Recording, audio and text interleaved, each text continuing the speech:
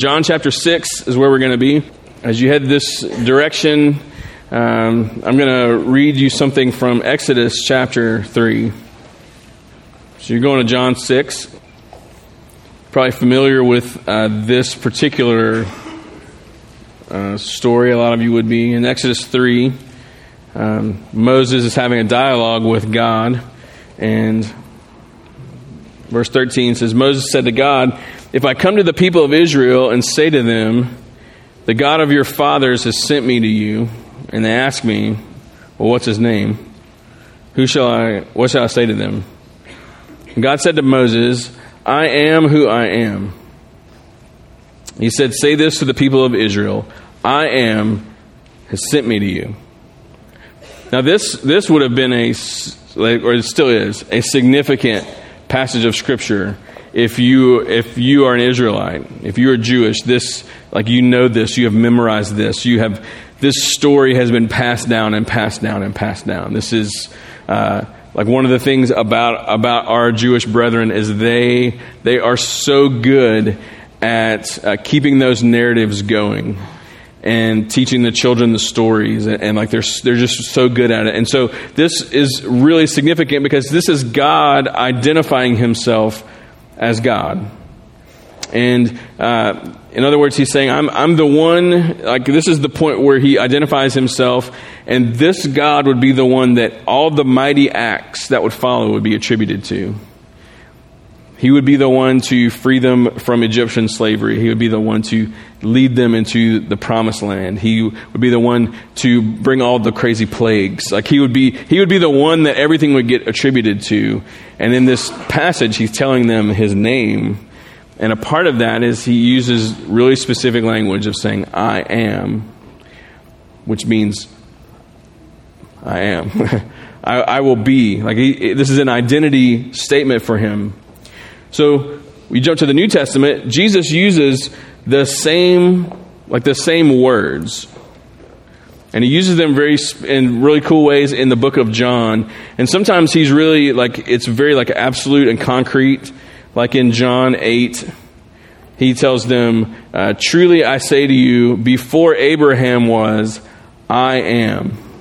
And the language that he's using there is the same exact language as Exodus 3. And he's a very strategic man, our Jesus is. And so this is very much on purpose that he's using the same thing. But he also uses that same terminology in some metaphors throughout the book of John. He says, "I'm the bread of life. I am the light of the world. I am the door of the sheep. I am the good shepherd. I am the resurrection and the life. I'm the way, the truth, and the life. I'm the true vine." In other words, when Jesus is doing this thing that he has come to do, a part of this is that he's telling them, "I am the God of Israel who spoke to Moses in Exodus 3. I'm the one who freed your ancestors from slavery. I'm the one that brought the plagues to do that. I'm the one that led them through the wilderness. I'm the one that led them to the promised land. I'm the one that established them. I'm the one in the Holy of Holies. It's me."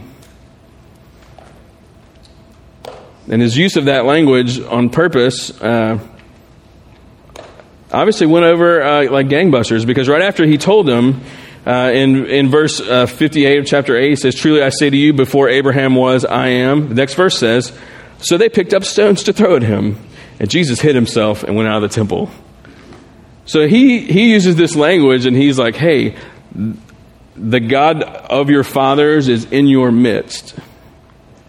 And they were like, "Oh yeah, cool. Can you hand me that rock right there? We're about to pummel you, you know?" It says that Jesus had to hide. Can you imagine that the creator of the universe is like, "Oh, I need a good hiding place," you know? It did not go over very well. This was considered a blasphemous thing.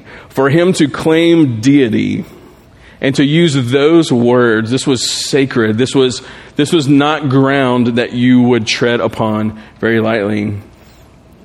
But Jesus was really not all that concerned with people's reactions. You know, we've kind of seen that trend with him where he's like, throw rocks at me, that's fine. I'm really good at hiding because I made everything, so I know where to hide. And He doesn't really care about that. And so, because he's making these identity statements throughout the book of John. And so what we're going to do through Lent is we're going to go through those 7 metaphors that he uses to talk about who he is. And so much of the time, especially in our journey through the Gospel of Mark, we look at what he does. And it's so important. Everything he does is important. But for our journey through Lent, we're going to look at who he is. When we understand who he is, it makes what he does, it changes what he does. It reframes it. And so we're going to go through those 7 metaphors. And like any decent restaurant, we're going to start with bread. So John chapter 6, he talks about bread. And bread is something that was really not as common in this part of the world as it is for us right now. Bread was treasured. It was sacred. It was a lot of their diet revolved around having those grains baked and all that kind of stuff to eat. It wasn't just a pleasurable thing. We all know the restaurants in town that have the awesome bread. It wasn't like one of those things. This was a sustenance thing. This was deeper than that for them. And so in John chapter 6, the beginning of the chapter, just a little context, he's just fed the 5,000. And so he does this miracle with bread and fish, and then his disciples take off on a boat, and then he walks on the water to catch up with them. They end up on the other side of the lake. They're in Capernaum, and the crowds come and they follow him. And so we pick up after the miracle, the very people that he had just fed have tracked him down, and they have come to him, and this is the interaction that we see. Start at verse 25. When they found him on the other side of the sea, they said to him, "Rabbi, when did you come here?" And Jesus answered them, "Truly, truly, I say to you, you're seeking me, not because you saw signs, but because you ate your fill of the loaves." That Jesus is the best, but sometimes you're like, man. He's like, you don't want me. You just want what I can do for you. You just see me as a source for another meal. In our terms, he'd say, you're just using me, right? That's why you're here. It's not because you picked up on what was going on with the miracle. Now that right there is like a sermon in and of itself, and I'm not going to give you a sermon in that world. But that one's worth coming back to later on. In terms of what's motivating me, when I come to the Lord, is it because of who he is? Or is it because of what he can do for me? That's for you for later. All right. But the thing is, what he's getting at, and he's going to expand upon it in just a minute, is that they were missing the point of the miracle, of the signs and the wonders and the things that they had witnessed. They were missing the point, because all those things are just they're signposts. They're pointing to something greater. But the people were just focused on the sign. Like how many? Let's quick change the subject. If we were to categorize people into dog people and cat people, how many of you are dog people? Say I'm a dog person. Okay, awesome. Now, how many of you are cat people? Okay. Now I myself am a dog person, and I'm not crazy about cats, but if you tell a dog person like, oh, I'm not really into dogs, they're like, oh man, that's sad, but more for me, I guess, that's fine. If you tell a cat person that you're not into cats, like it's the most offensive thing in the world to them sometimes, So to all my cat friends, it's fine. Cats are cool, Let's talk about how awesome dogs are for a second, though. Dogs are so, they have all these like cool universal things about them, like they will, because of their instinct and all their background and everything, like before they lay down, they'll do what? They'll like turn in a circle, right? They all do it. No one taught them to do it. It's just there. They know how to do that. Whenever, like, all dogs hate the vacuum cleaner, right? Does anybody's dog want to, like, ride on the vacuum cleaner? No, they're all scared of it for some reason. When a dog gets really, like, angry or worked up, especially the short-haired ones, like, the hair all just down the back of their spine, like, sticks up like a mohawk, you know? I don't know what that is, but it's awesome, and I know not to go near one that's doing that. But one of the things that's also universal about dogs is if you're like throwing the ball with the dog and the dog kind of loses track of the ball and the ball's over there, and you're like, the ball's right there. What's the dog looking at? Your hand. The dog is locked in on your hand like, what are we about to do? I'm here. I'm ready. Let's do this. But like, no, the ball, it's over there. It's like 10 feet over there. And it's just going, you know. That's what was happening here in a very strange comparison. Is Jesus is doing these miracles and he's like, hey, look at this. This is about God. And they're looking at his hand, you know. They're looking at the loaves and the fish and be like, we need more bread. We need more fish. We need more. He heals someone that's blind and they're like, cool, let's go find some more people that aren't blind. And there's nothing evil or sinister about that, but they're missing somebody needs to be like, hang on just a second. That guy just made some mud and put it on somebody's eyes and wiped away and they could see again. Who is this guy?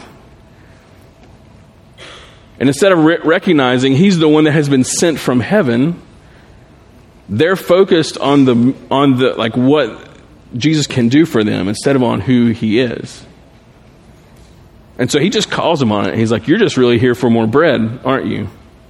So look at the next verse, 27. It says, do not work for the food that perishes, but for the food that endures to eternal life, which the Son of Man will give to you. For on him God the Father has set his seal. And they said to him, what must we do to be doing the works of God? Jesus answered them, this is the work of God, that you believe in him whom he has sent. He says, you guys are so focused on these temporary things, and yet God has something eternal for you that he's sending. And their default, because this is the culture that they lived in, is they're like, cool, what do we have to do to get it? What do we have to do to earn it? What are the steps? What are the rules? What are, like, how do I know? Tell me all the things. And he's like, you want to know what the work of God looks like? It's to believe that God has really done this. It's to believe that God has sent someone to you. It's to believe that God himself has come to you.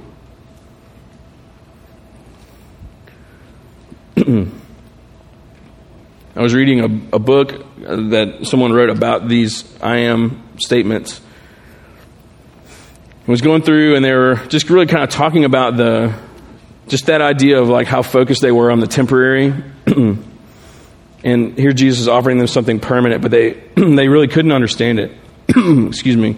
And he told this story that was so good to me that I had to go and fact check it because I didn't trust the book. I was like, how have I not heard this? Maybe you've heard this. This was new to me. He said that that after World War II was over with, there was a massive crisis in terms of there were orphans all over the world whose parents were killed in the war, and so they were trying to figure out like how are we going to take care of all these children, and so they figured out how to do that well. They were cared for well. But there's a problem in that the children weren't sleeping at night. They were fed and all that. Everything was fine, but for some reason at night they were just very restless, and so they brought in psychiatrists and different people to try to figure it out. Someone said, "Let's try this. When we put them to bed, let's also give them a piece of bread. Like tuck them in." Give them a piece of bread and just tell them not to eat it, but to just hold on to it. And the kids started sleeping through the night because they figured out it had been such a traumatic experience to them That these children had learned that they couldn't count on having something for the next day.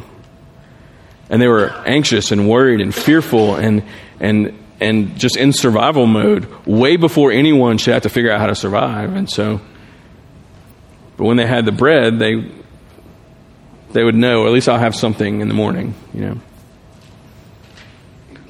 it's so similar to us in the sense that we can become so obsessed with these temporary things that we become anxious from day to day to day to day because we're so like blinders on, head down, just kind of barreling through life. And Jesus is trying to get through to them and to us, either by the first time we realize it or just by reminder that he has given us something that is permanent in himself. Like we will have something tomorrow because he doesn't change. He doesn't go away. He doesn't decline. He doesn't vanish. He doesn't get distracted. Like he is. He is I am. And so Jesus lays this all out there for them. And they say to him, look at verse 30.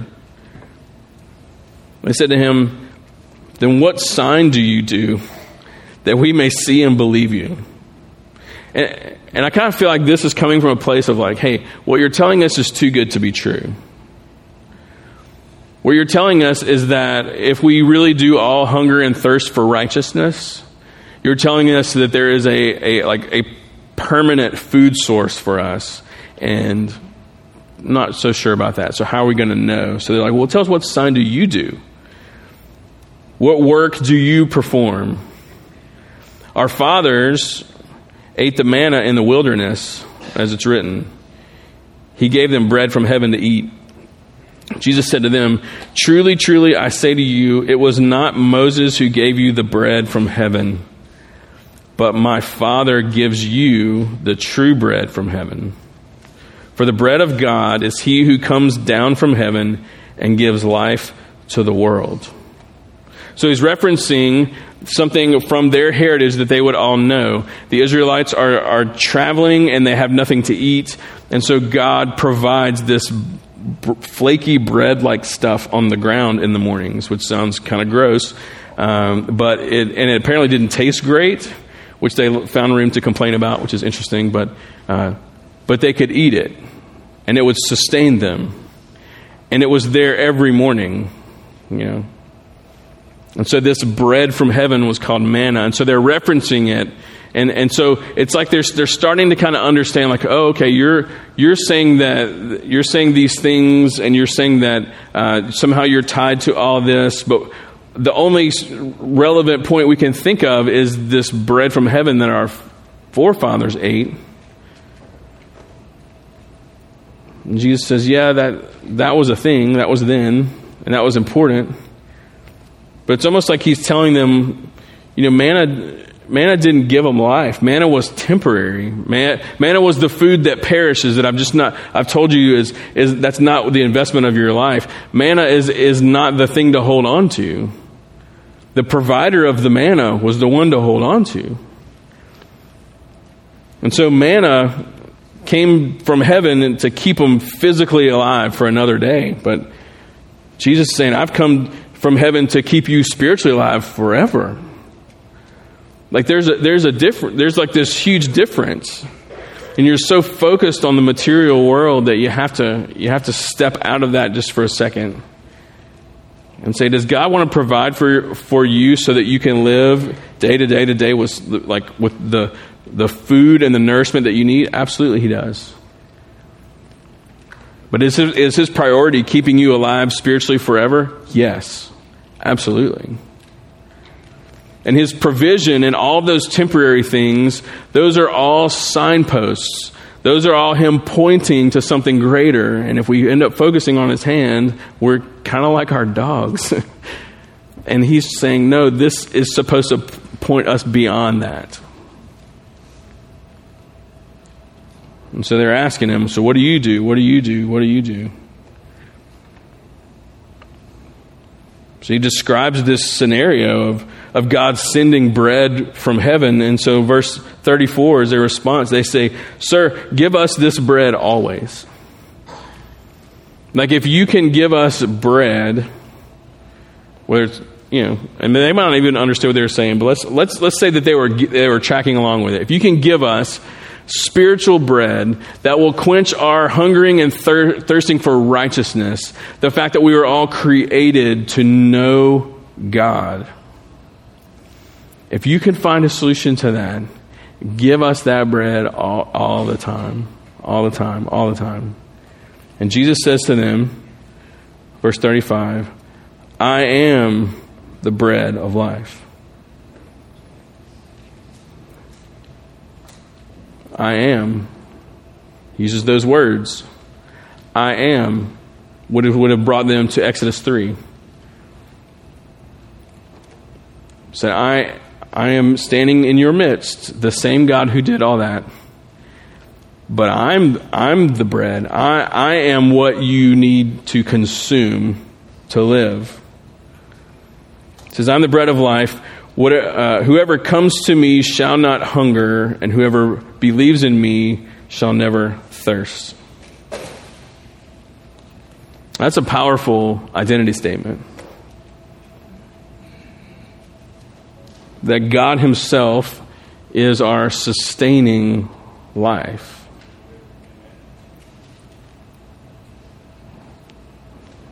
That it isn't anything else. We could list all kinds of stuff that tend to be quote unquote life-giving. It's like kind of a churchy catchphrase right now. It's like our small groups. We're life-giving small groups. Your small group doesn't give you life. Your career doesn't give you life. Money doesn't give you life.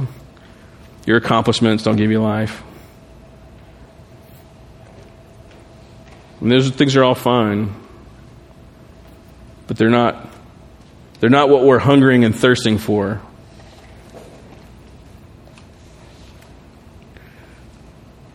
So it's like he tells them, you've been longing for something, and I am the very thing that you've been longing for.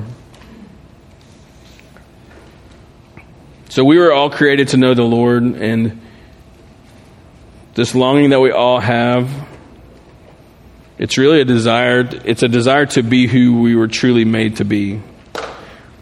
And in our world, it's easy to get caught up in the different kind of narratives that try to tell us who we are and who we're meant to be. And Jesus comes full of grace and full of truth. He's telling us, you know what you were really created to do? You're really created to be holy. And you are hungering and thirsting for righteousness because you long to know God and to be holy. And there's something that is preventing that from happening. And I have come to make that a reality in your life. I've come to bring you not manna, I've come to bring you bread, but essentially I'm bringing you me. I am the bread of life. I am the sustaining force of your life. And so it really goes back to what he said a few verses earlier when he said that the work of God is to believe in him who sent me. It's to believe that this is true. So this whole thing really boils down to, am I going to believe that he is the bread of my life? Do I believe that he is enough? Do I believe that I really don't need anything else? I just need him. In order to believe that is true, Paul tells us a lot of brilliant things, and one of the most beautiful in Ephesians 2 verse 8, he says, "For by grace you have been saved through faith. It's not your own doing; it's the gift of God." So how do we take in the bread of life? Well, we do it by grace through faith. So by grace, talked a little bit about this last week, about how we don't really know what to do with grace because it seems so unfair. That we could be these like rebellious whatevers, and God would say, I love you so much, I'm going to die for you so that we can be together forever. That no matter what I have done or will do, or there's nothing we can bring to the table that's going to be outside of the boundaries of this unearned love of God for us. It doesn't seem fair. We like checks and balances, That's why the legal system makes sense. It's like, I did this is the crime, this is the punishment, they even out, At least it's logical, we can control that. Grace we have no control over, so we don't really like it all the time because it feels very unfair that God would shower us with goodness and kindness and compassion and all these things, and even when we don't, quote unquote, deserve it. And that's why it's grace. And so by grace, just by the fact that you don't earn his love, we're saved through faith, which is us essentially saying, even though that makes no sense to me, I'm going to trust that it's true. Because you are, I am. And I am not, I am. So by grace through faith is simply saying, even though grace makes no sense to me, I'm going to choose to believe it's true because of who you are, because of the one that's saying it to me. Which means I've not earned it. It is simply the gift of God coming to me. And this is true for you and for me, not only in the first time you come to know Jesus as your beautiful, perfect Savior, but this is every day of our lives. By grace, through faith, we're consuming the bread of life. That he is enough.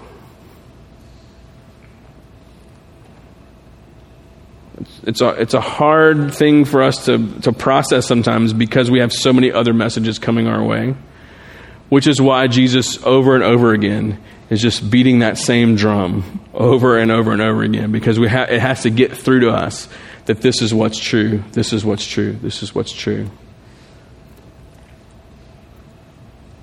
He's given us the scriptures, and he's given us community, and he's given us his spirit within us. He's given us all of these things to help us understand that every day we're consuming the bread of life. That the temporary manna that we hold on to at night to help us go to sleep so that we are convinced tomorrow's going to be okay, he teaches us how we don't need that because he's given us something that's sustaining across everything. Because he is enough. And that all of the things that we're longing for, every human on the planet is longing for righteousness. We're hungry for it. We're thirsty for it. We don't always know what to call it, but that's how he made us. And here he is standing in their midst. And here he is in our midst as well, saying, I am the bread of life. I am the one. And I'm here and I'm offering myself to you. You don't have to be hungry and thirsty anymore. And so for us, the application of this, really, it has more to do with just us being in awe of who he is and responding to him being him. The response to this is, do you believe it? Will you consume it by grace through faith? Will you say, I'm choosing in this moment today to believe what Jesus is telling me? And that in and of itself is satisfying to us. And we are learning to be satisfied more and more and more by Christ alone. You can have the rest of it. And so what a gift, What a gift to us that Jesus would not worry about the fact that him making these statements would result in him getting beat up or run off a cliff or all the other kind of wild things that tried to happen to him just because he said some words that they didn't think he should say. But he says, no, I'm going to tell you what the truth is. And it blows my mind that the same God who did all those things, the same God who's in their midst telling them this story, the same God is here with us in fullness. And the same God has come to have residence inside of us as his sons and his daughters made in his image. And so I hope this morning, I hope you want to drink that in. I hope you want to consume that by grace, not earning it, but just his love to you, trusting that is true, that he is enough. And so you might be here, and this might be all completely new to you. You may be coming into some realizations about who Jesus is and who you are. I'd love to talk to you about that. There's a lot of us here who would love to talk to you about that. We don't, here at Living Hope, we don't do like a traditional like altar call time, like a lot of us grew up with. We need to know that the gospel is yours to respond to. If you're hearing this for the first time, we don't want you to leave here with questions. And so whether you come down in a few minutes and talk to one of us, or whether you hang around afterwards, it's up to you. But if you have been a Christian for a while, and this is just maybe a matter of just like finding true north again and being reminded of who he is, then we're just going to respond in a couple of ways. And if you've been here a bunch, you know what I'm about to say. But don't get all shuffling. Wait on me. We're going to respond in a couple of ways because things like this, they make you want to do certain things. So if this makes you want to sing, then good news, we're going to sing. And it's like Power Ballad Day, so get excited. We're going to do some singing for sure. If this leads you to pray, you can pray anywhere in this room that you want to. Some people might come pray at the steps. There'll be a few of us on the front row. You might want to, if you want someone to pray with you, you can pray where you are. If taking communion is a connector point for you, we're going to have 2 communion stations where you take the bread, you dip it in the juice, and you take it yourself. And they're going to say over and over again, we've done this for a long time, a lot of churches do this, they're going to say the blood of Christ poured out for you, the body of Christ broken for you. They're going to say that over and over again. The bread of life come down from heaven for you. It's another way to say it. And so whether singing or praying or receiving communion, you're going to see people moving around the room. That's on purpose. Because this kind of stirs different things. So we're going to give you an opportunity to respond in different ways. So I'm going to pray for us. The band's going to come, and we're going to sing a little bit. Let's stand together as they come back up.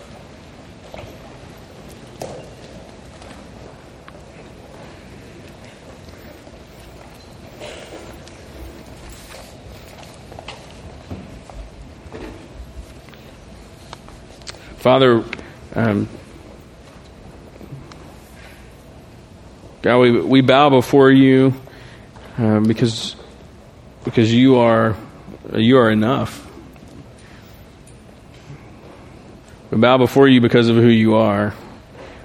You're the Holy One of Israel. You're the creator and sustainer of the universe.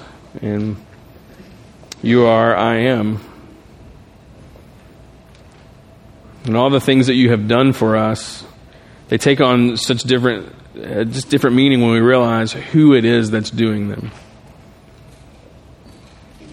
Jesus, for you to be the manna that comes from heaven, like our permanent version of that, to come from heaven to us, that we could live forever. I mean, why in the world would God do that for us? It doesn't make sense, but it doesn't have to.